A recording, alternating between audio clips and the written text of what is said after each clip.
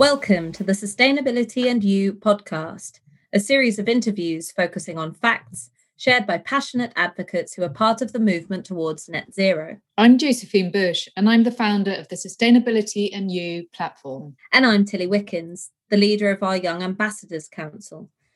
In this podcast series, our aim is to raise awareness, encourage collaboration, and join the dots between disciplines that will influence policy and decision-making as we move to net zero. We are aiming to bridge the gap between silos and generations, strengthening the lines of communication with a small, influential community of people who care and are passionate about how we create change.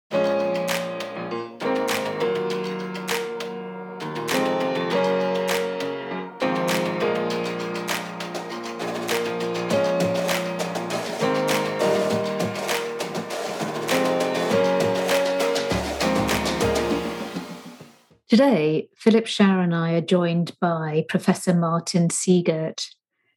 Martin was our very first guest on the Sustainability and You podcast. We are delighted to welcome him back to talk to us about the IPCC Sixth Assessment Report recently released. He shares his reflections with us and delves further into some of the science. Martin is a glaciologist, Professor at Imperial College London and co-director of the Grantham Institute, Climate Change and Environment.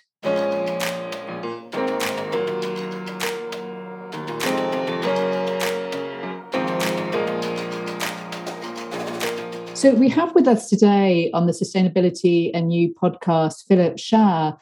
Philip is one of our new young ambassadors. So I thought I'd take this opportunity to ask Philip to introduce himself firstly. Philip, over to you. Thank you, Josephine. I'm very happy to be here, and I'm very happy to be contributing to Sustainability and You as a young ambassador. I'm very passionate about, building a better planet and building better. Great. And Philip, just tell me what got you connected to the climate change agenda, and what does it mean to you to have an opportunity to express your perspectives on within a forum? I think, and you hear it more and more often, this is really something that we can't ignore, and just making sure that we have a planet in the future, and that the next generations and my kids and their kids have a healthy planet as well, and the welfare that we are experiencing at the moment is really why I'm passionate about the topic. And as you will find out in the podcast with Martin now, the topic does come up. So what is the point of going through economic growth and welfare if down the line there is very little to enjoy that? And for me, the opportunity to support Josephine on the podcast and to talk to these amazing people is really to raise awareness and to drive awareness, because that is really the key for me to understand what is happening, how can we take that and implement it to actually then build this better future. Yeah, that's great. And it's really great for me, Philip, to see your passion coming through. So thank you for supporting the podcast and all that we're doing. So let's go over to Martin now and speak to him. So welcome to the Sustainability and You podcast. So delighted to have Professor Martin Siegert with us today. Martin, it's an absolute pleasure to welcome you back and have you with us. I have to say, you were our first guest on the Sustainability and You podcast series. And not only were you our first guest, but your podcast has continued to be extremely popular. I think it's great credit to your ability and eloquence in relaying the science behind climate change, but also probably a reflection of the fact that our audience is extremely interested in the science and really wanting to understand more.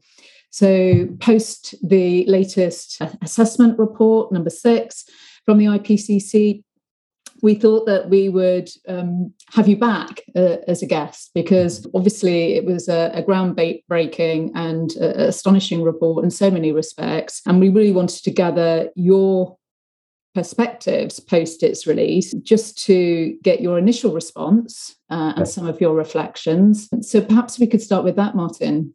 Yes. In a very broad way, the 6th assessment report has very little surprises in it. because for those who are familiar with the climate problem, it's kind of obvious the direction that we're going in. And when you look at all the previous assessment reports, there is a ramping up of certainty about the climate issue, that it's happening, that we're responsible for it, and that it's increasing in severity and rate of change. And that's all been true for the last 20 plus years. And it's not a surprise. And so, I mean, it would have been a major surprise if you said the reverse of it, of course. So there's no surprise there. But there were a few things that were new about this report that are worth mentioning. One was about attribution of climate change and extreme events to human activity, and that's worth investigating a little further. And a very important piece on sea level change as well, whereas previous assessment reports had sort of ducked the issue really on how sea level is going to rise in the future. We might explore that in a little while. This assessment report recognised the challenges in being able to predict and project sea level, but it didn't duck the big question, and it sort of explained itself with uncertainty in mind, but nonetheless gave a very fair assessment of where we stand, where the science stands at the moment in our being able to calculate and project sea level this century, 20 to 2100, but also. Yeah, I mean, it was very impactful, wasn't it? And there were a number of headlines around the attribution of climate warming to anthropogenic activity and the attribution of the 1% rise, from 2017 above pre-industrial levels. I'm not sure if that surprised people, but I think the definitive or near definitive statement of the attribution was definitely picked up by the media, and there's clearly been commentary on that. I wonder if you could say something a little bit more about the ability to attribute in such a clear way and the science behind it. Yes. And levels of uncertainty with that attribution. First on the media bit, it was really good to see that in the UK, at least, it was pretty much front page news, red letter day for the world. We need to take this seriously. But it wasn't shared internationally, actually. There were many places that didn't have that headlines. So that's interesting to know that it wasn't globally projected in that way. And the other thing to say is that, on Monday, the newspapers were saying this is the most serious issue that our planet is facing. And sort of by Thursday, it had gone. Right? So this is the problem with the media that want news stories all the time. And actually, the climate problem is a persistent thing that we need constant attention on, and we can't take our minds off it. We shouldn't take our minds off it. It might be convenient to do that, but that's not going to help. And so there's a real problem with the media that are always seeking new headlines, new angles. Actually, what we need here is consistent and persistent thought. And we need to keep it in people's minds all the time. And the media are there to help us, but it actually doesn't work very well from a media perspective. Stuff, of course, is quite new. And I'm delighted to tell you that in the Grantham Institute in Imperial College, we're just about to appoint Freddie Bigotto, who is really the lead author on all that stuff. Time Magazine's top 100 influencers in the last year. You should get her on a future podcast, by the way. She's amazing. Oh, love to. And that's fantastic news to have her as part of the Institute. And she's got an amazing story about the whole science behind attribution. And it was a few years ago where recognised that people were talking about extreme events in terms of, is this caused by human-induced climate change? And you had a ridiculous situation a few years ago when there was flooding in the Somerset Levels. Probably goes back maybe 10 years ago actually now. And people might remember the flooding in the Somerset Levels, where they had the head of the Met Office being asked about, is this due to climate change and human-induced climate change? And they were saying, it's very difficult to determine that. Can't possibly say that one storm would or wouldn't have happened without climate change. And literally on the same day, David Cameron, who was the then Prime Minister, in his Wellington boots, saying it definitely is about climate change. So we knew at that point there was a problem between what the science is able to do and actually what the public needs to understand. And what Freddie has done with colleagues is to sort of provide a sort of scientific framework around the quantification of attribution. And they kind of do it in two ways. They look at the likelihood of something happening now versus without any climate change, without any human-induced climate change.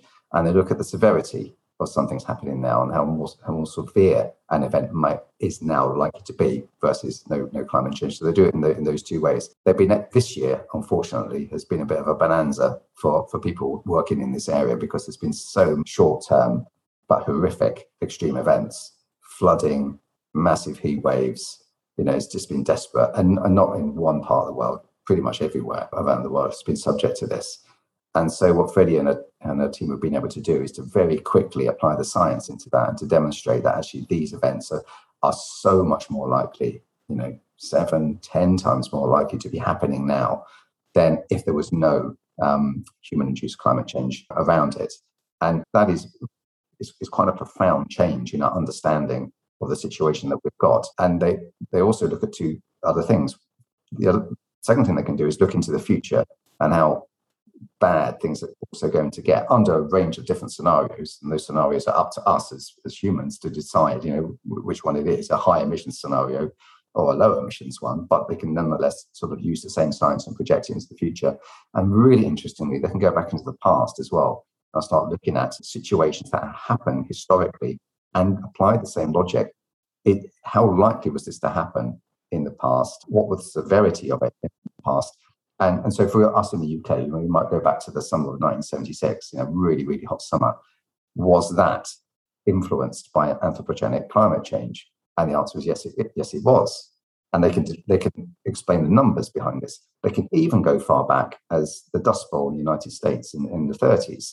And actually, there is still an element. It was quite early in anthropogenic climate change times, but there's still a signal there that it was influenced. And so this is a really wonderful new area of science that Freddie and her team have opened up, and especially in this public understanding of extreme events and the causes of it, but also critically the sort of political awareness of this as well. Because I feel that a lot of politicians are stuck with old ways of thinking about this. And actually, if you start to explain in specific terms about a specific event, it becomes very difficult to argue against it. So credit to her and the team for doing this. They've really, really changed the way that sort of science approaches this problem. And is that a refinement of the methodologies adopted? The methodology to be more certain around attribution to anthropogenic causes? Yes. I mean, that's exactly what happens. They look at, you can think about it in a gross way. You've got a computer model that you're running and it doesn't have any greenhouse gases in it, and you might sort of understand the world around you with that situation as it was in 1850.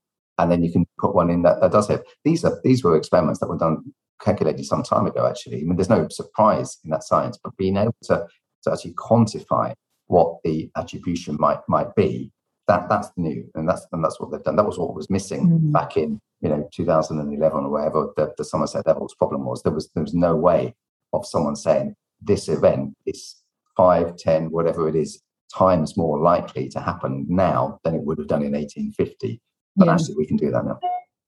And do you think then that will, as we look forward, give rise to more certainty in predicting the future? Because I know when we spoke before, you had made an observation that when these reports come out, and then we look back in time, the science is always slightly underestimated where we end up, because there's a degree of prudency in the predictions. So do you think that the prudency will lessen and we'll get nearer to reality? I think there's a number of reasons for why we might be quite conservative in our estimates of future change, and there is a sort of general feeling that things are worse than have been predicted, right? But you might understand why that might be. You've got very complicated models, but models are just computer representations of some form of reality, right? And they have to make sort of decisions and choices, and they have to parameterize certain processes that might take years and years to try to calculate in an intricate way and add further uncertainties into it. And so you have to at some stage, you have to take a choice about which numbers to use in those parameters. And you can use an outlandish, outrageous choice, right, which will probably be criticized, or you can use a safe one.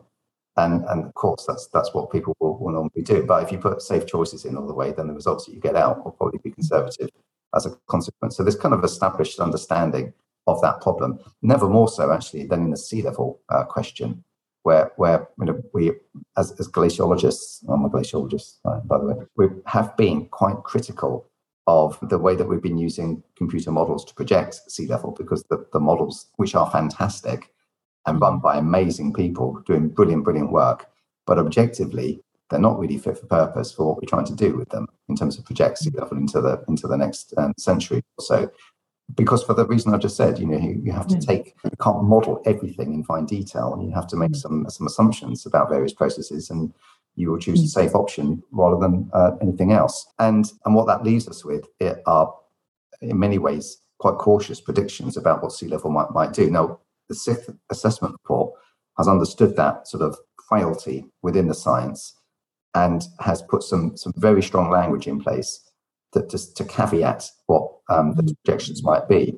So the computer model projections might be somewhere between 0.5 meter and 1 meter of sea level rise this century, right? But they also say there is a lot of uncertainty in the model. Yes. And there are processes that are going on in ice sheets that aren't really properly accounted for in these right now. Yeah. And I think that was very clearly stated, actually. Indeed. Yeah. Yes. And once you account for those things, you can't rule out that there might be 2 meters of sea level rise this century, right? And things don't stop at 2100, by the way. They don't stop there. That's completely arbitrary. We talk about 2100 because that was from the first assessment report in the late 80s. And so looking forward into the century after, sea level continues to go up. And what the sixth assessment report has said is you can't rule out, in a worst case scenario of high emissions, this is there to be 5 meters of sea level rise by 2150. Now, that might seem like an outrageous thing to suggest. How could that possibly happen? Well, actually, for that to happen, you would be looking at a large-scale melting of the Greenland ice sheet and significant sectors of the West Antarctic ice sheet and possibly part of the East Antarctic ice sheet. I've got to tell you, there was a day this summer that the entire surface of the Greenland ice sheet was subject to melting. Unprecedented. That had never happened before. All of it was, for a day or two, was melting. And satellite measurements of the West Antarctic sheet not only show that they're losing mass right now, but the rate of change has increased 6-fold in 30 years. That is, they're losing 6 times more mass now than they were in 1990. And so things are going in the wrong direction there. And then and when you factor in which of these scenarios are we currently tracking on, the worst case scenario, a best case scenario, and intermediate, we're much more closely tracking the worst case scenario than anything else in terms of the ice loss and sea level change. So my position on this is that I've always been hugely appreciative and got great admiration for people doing ice sheet models and modelling, and at the same time acknowledge that the results that come from those experiments might well be underestimates of what the future actually might be. Because ice sheets, we know from the historical record, ice sheets can change really quickly. The last ice age, for example, was that 20,000 years ago to 10,000 years ago. That's all the ice age was. And it was forced by 100 parts per million carbon dioxide. That's what did it. Sea level rose by 130 meters in that time, by 1.3 meters per century over 10,000 years. But actually, that was the gross average. There were times within those 10,000 years, the sea level rose by 3, 4, 5 meters within a century. So we know that can happen. When you force the climate, we know it can happen. Now, today is far more aggressive than it was coming out of the ice age. 100 parts per million over 10,000 years is what brought us out, warmed the planet by 5 degrees, took us out of the ice age, essentially. We've put 100 parts per million of carbon dioxide in the atmosphere the last 50 years, 200 times more quickly than the Earth did it naturally to come out of the ice age. So it's no wonder that the ice sheets are responding rapidly and increasingly so to that type of force, because we're not nudging the climate, we're absolutely smashing it. Yeah, and I think you've explained both now and historically extremely well the sort of interdependency between different forces that impact melt, as well as climate warming and other climate impacts, and the complexity of that and the uncertainties that still remain clearly are a challenge for the finance community, because these climate models will underpin a lot of financial modeling, particularly risk assessment for the insurance industry, and informing science-based target initiatives, not least. The finance community, I think, is heavily dependent on science to get this right.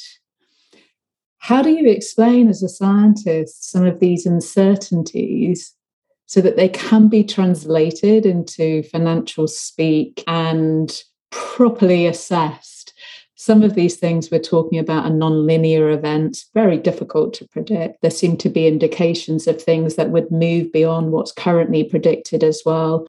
Balancing caution versus trying to be certain as well is a real challenge. So there were some people in the finance sector that have understood this problem for some time and have been championing the need to get science ever interlocked with finance and investments, climate finance and investments. So it's kind of separation. We're putting, in one way, climate finance and investment is needed for the zero carbon transition. That's what some talk about, climate finance and investment that way.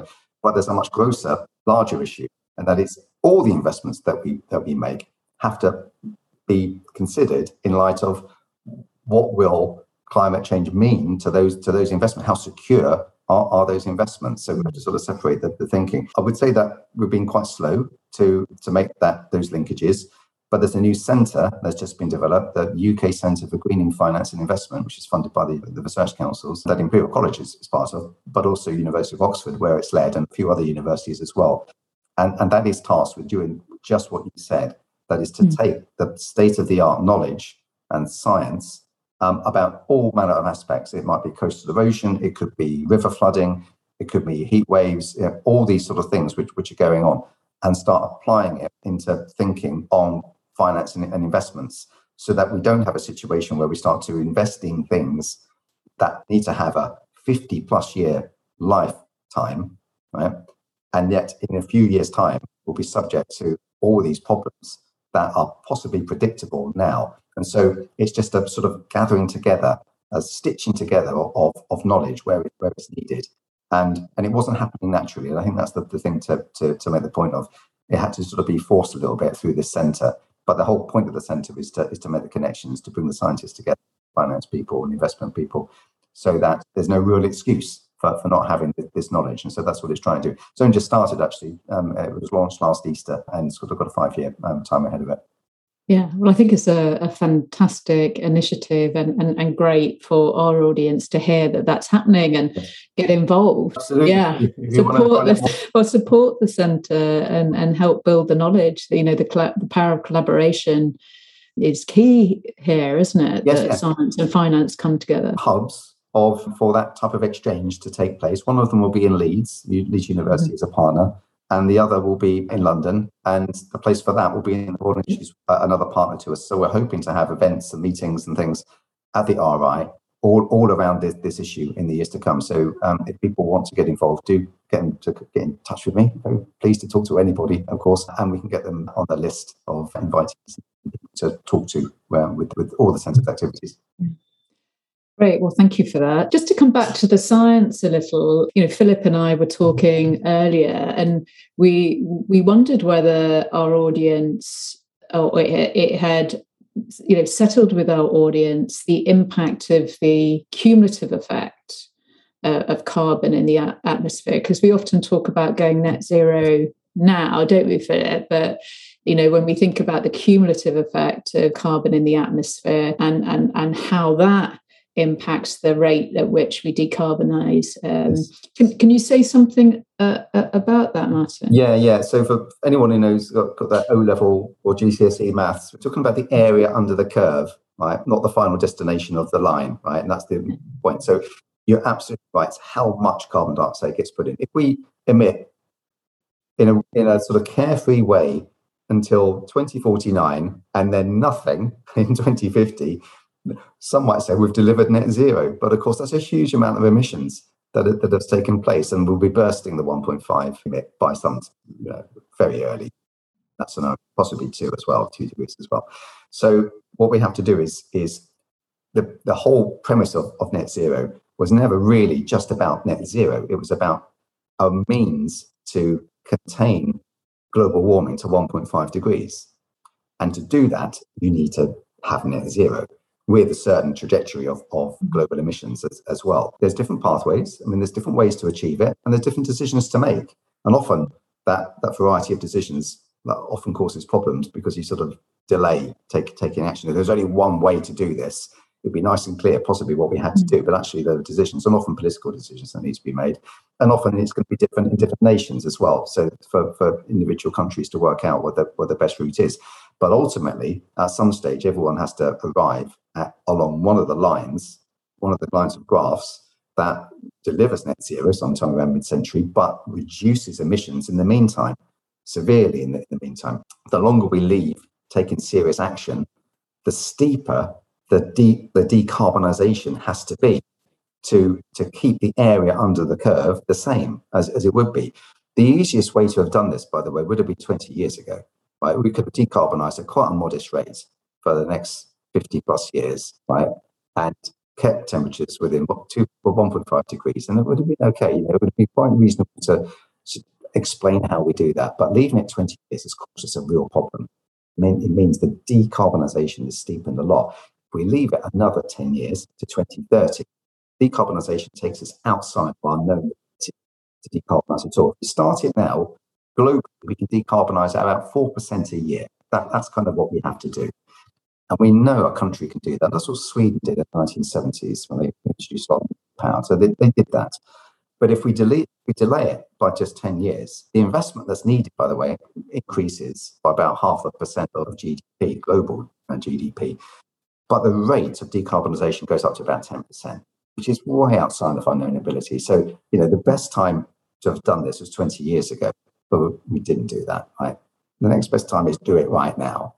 If we leave it another 10 years, it will be very difficult to see how we can do it, actually. So this is why people talk about these next 10 years as being really critical to the future of our planet, because it's going to be really challenging to see how we can hit the 1.5 target unless we take proper action in this decade. And I have to tell you, we are now 9 months into 2021, the second year of this progress on it. So we probably need to step up, which is why the Glasgow summit coming up is I was just going to say, and I also think there are some really powerful examples in the report between the impact of a 2% world and a 1.5% world. And I was really pleased to see that because it really brought to life the difference and why we're focusing now on 1.5. Yes.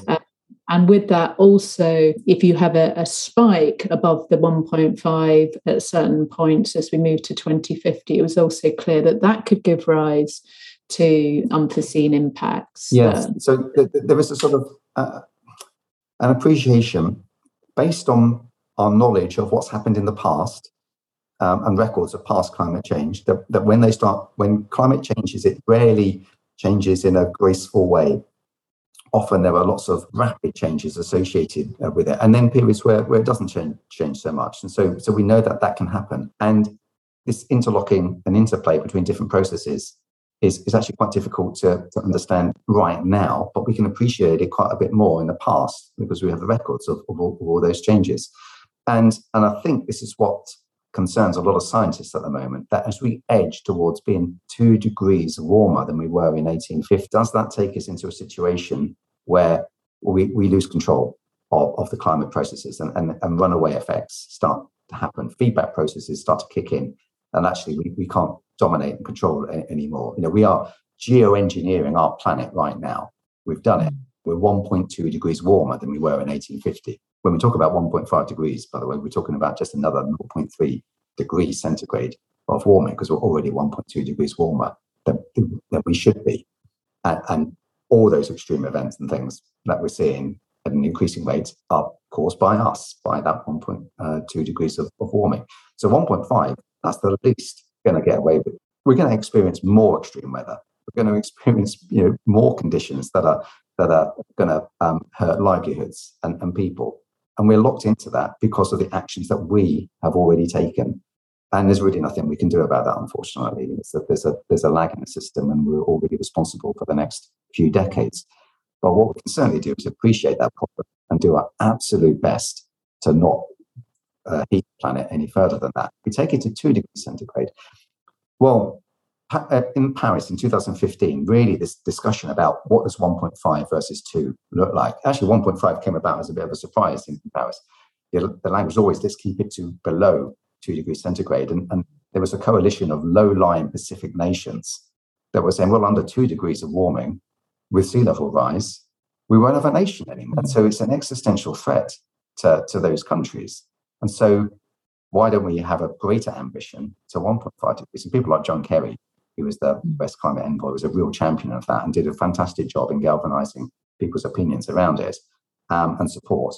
And it's been on the table really ever since.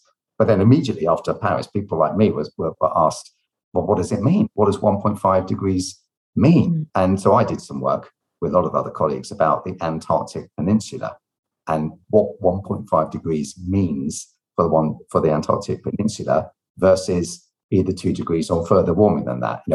What changes are locked in and what problems are we avoiding by that 1.5 scenario? And we calculated, we did a sort of an expert review and expert opinions and things.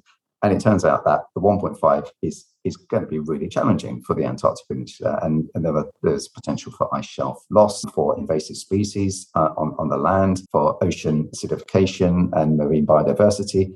All of those issues are there. But it's so much worse with 2 and 2. I mean, it's obvious we should be doing our absolute best to contain warming to as low a level as we can, right? And many, many other parts of the world have the same type of thing. There are people and there are models, caveated with all I've said so far about modelling, that have regarded somewhere around 2 degrees centigrade as being a threshold after which some of these runaway processes start to kick in. And the funny thing is that, of course, once one runaway process starts to happen because of the interplay between processes, then other things might transpire as well. And there was a study by some German colleagues a couple of years ago that talked about global heating and global cooling systems on our planet. And at the moment, right now, we have a global cooling system. Half the emissions that we emit into the atmosphere are absorbed by the oceans. They do us an amazing favor by not keeping it in the atmosphere, by storing it somewhere. But that can't continue forever. And at some point, the ocean becomes less good at doing that job for us. And then the emissions are just maintained in the atmosphere with accelerated warming. And then once that happens, you get a runaway effect because you have more greenhouse gases. And so the Earth goes from being a cooling system that's helping us greatly at the moment to being a heating system. And of course, if it does happen that way, there's only one thing that's responsible, and that's ourselves.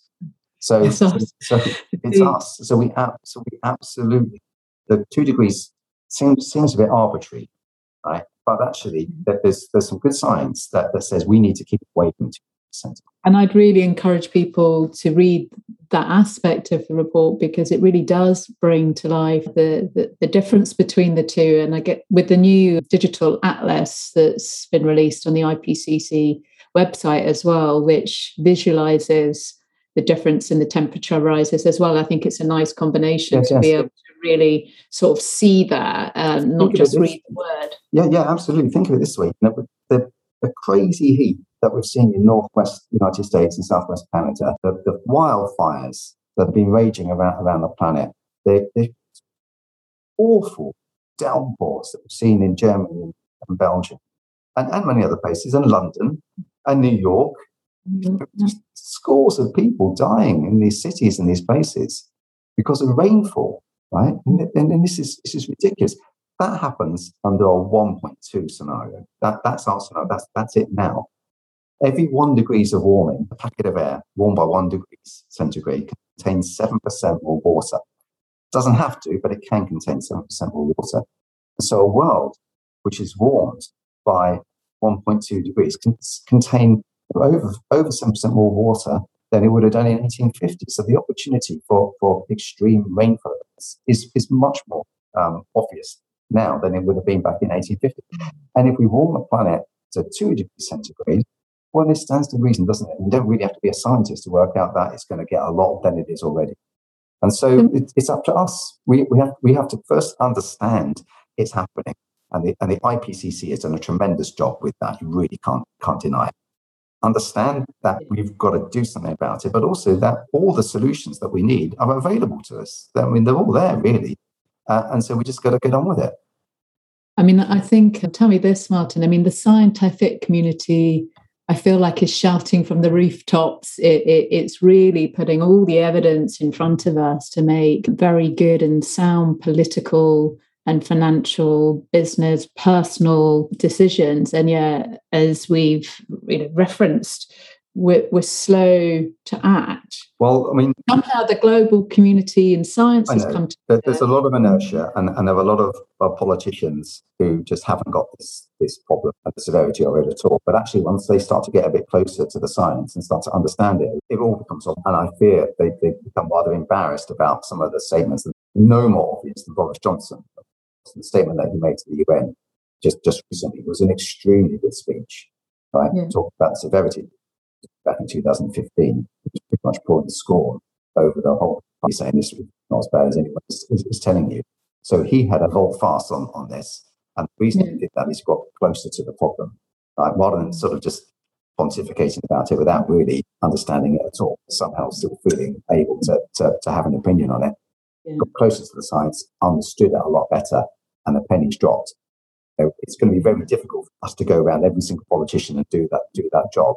It's going to have to be people like Boris Johnson and others that pick up this as the challenge and try to influence others, which is why the summit. Well, I mean, I think COP26 is incredibly important for this very reason. Philip, I want to hand over to you, if I can, to ask your question.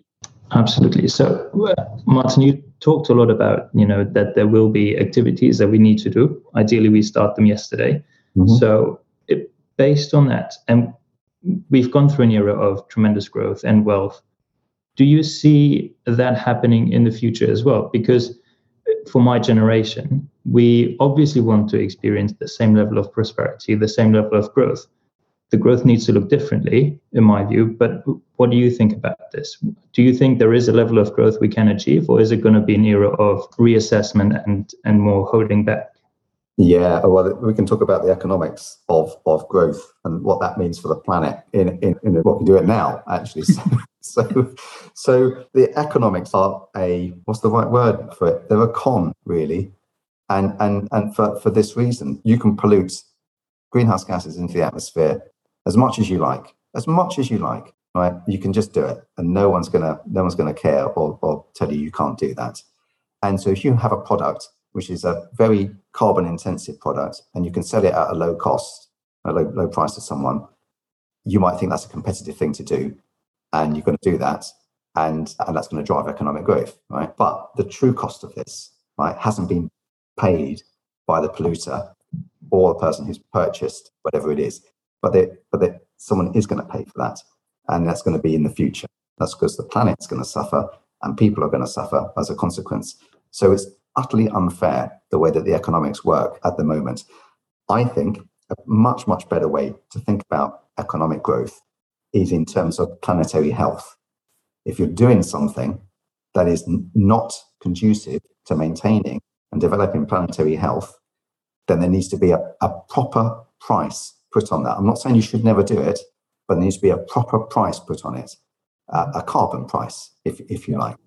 And a proper carbon price as well, equivalent to the amount of money needed to draw down an equivalent amount of carbon dioxide immediately, not by planting a tree somewhere in the future, but immediately taking it out of the atmosphere. And that might be quite expensive, but so be it, because that's the true cost of things. And if we arrived at that, you can have as much economic growth as you like. If the market was fair, if the finances were fair, there'd be absolutely no problem. And I'll tell you, it would drive behavior and it would drive competition as well to do this. So I've never been against economic growth, although we're consuming far too much and we're making too much rubbish that people don't really need. But that's a slightly other matter. But I've never had a problem with economic growth. But I have got a problem with economic growth if it means that it's detrimental to planetary health. And the reason that won't exist is because the finances and the economics of it are just unfair. How do you suggest you go about resolving that, or at least making a start? Yeah. And do you think there are different measurements as well? Because GDP is probably the measurement for economic wealth for a nation. Does that need to change as well? Yes, it may be. Maybe the way that we live on our planet probably have to be reassessed. And what's the point in having the Scopta review was? Yes. What's the point? Absolutely. What's the point in having global growth at 3 to 5% or whatever if we don't have a planet? So planetary health has to be our number one consideration, right? Obviously, it does. And I think there are a lot of vested interests here with some people making a hell of a lot of money who care about that more than the future. And that's despicable, of course, but I'm sure that sort of thing happens. But there's no one lever to pull with this. There's lots of different things that we could do. There are people can make choices. They can make low carbon choices at the moment. Companies can start competing on carbon at the moment. There are certain things that governments can do. Governments can't do everything, but there are certain things governments can do, like procurement. In the United Kingdom, £300 billion a year is spent on procuring things. And up until now, there's been little to no consideration of the carbon outcomes of the things that we procure. Well, that's ridiculous because it's public money. And if we're talking about planetary health, we all care about it. And it's my money and your money. I want the government to start putting regulations about emissions on the things that they procure. Because if they did that, then the companies that are applying for that money will start competing on carbon, as they do with all the other things around the procurement rules. So we should do that immediately. And other countries should do that as well. And it will start to drive behavior. If you're shopping online, for example, and a lot of people do that, you will have at the end of your shop, you'll have a whole list of things that you've just bought, and there'll be a price at the end as well.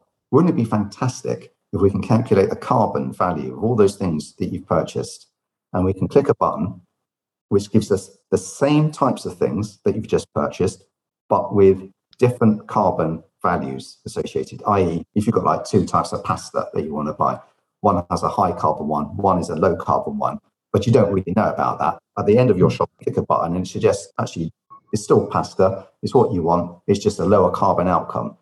Now, it might be more expensive, it might be less expensive, but it would be a lower carbon outcome. That technology doesn't exist right now, but it could do. It could exist. And it would make a massive difference for people like you and I and many, many others that care about this problem, that want to select the low carbon outcome of the shop that they make. And if you did that, companies will start competing on carbon. They'll start to have an advantage, an economic advantage by reducing their carbon. At the moment, they don't have an economic advantage by reducing their carbon. That's what we have to try to do. Data is king. Information is king. Yes, absolutely. Helps people make good choices. But I think you've set the scene probably for another podcast on the systemic challenge that we have and the interconnectedness of all things: government, science, regulation, consumer choice, business, and personal responsibility. But maybe on that note, we'll set that scene perhaps for round 3 with you, Martin. Thank you, Martin. Thank you so much for your time. It's been an absolute pleasure to have you back with us. And again, talking so eloquently and passionately about the climate change problems that we face today. And thank you for all you're doing to find solutions as well. Bye for now. Bye.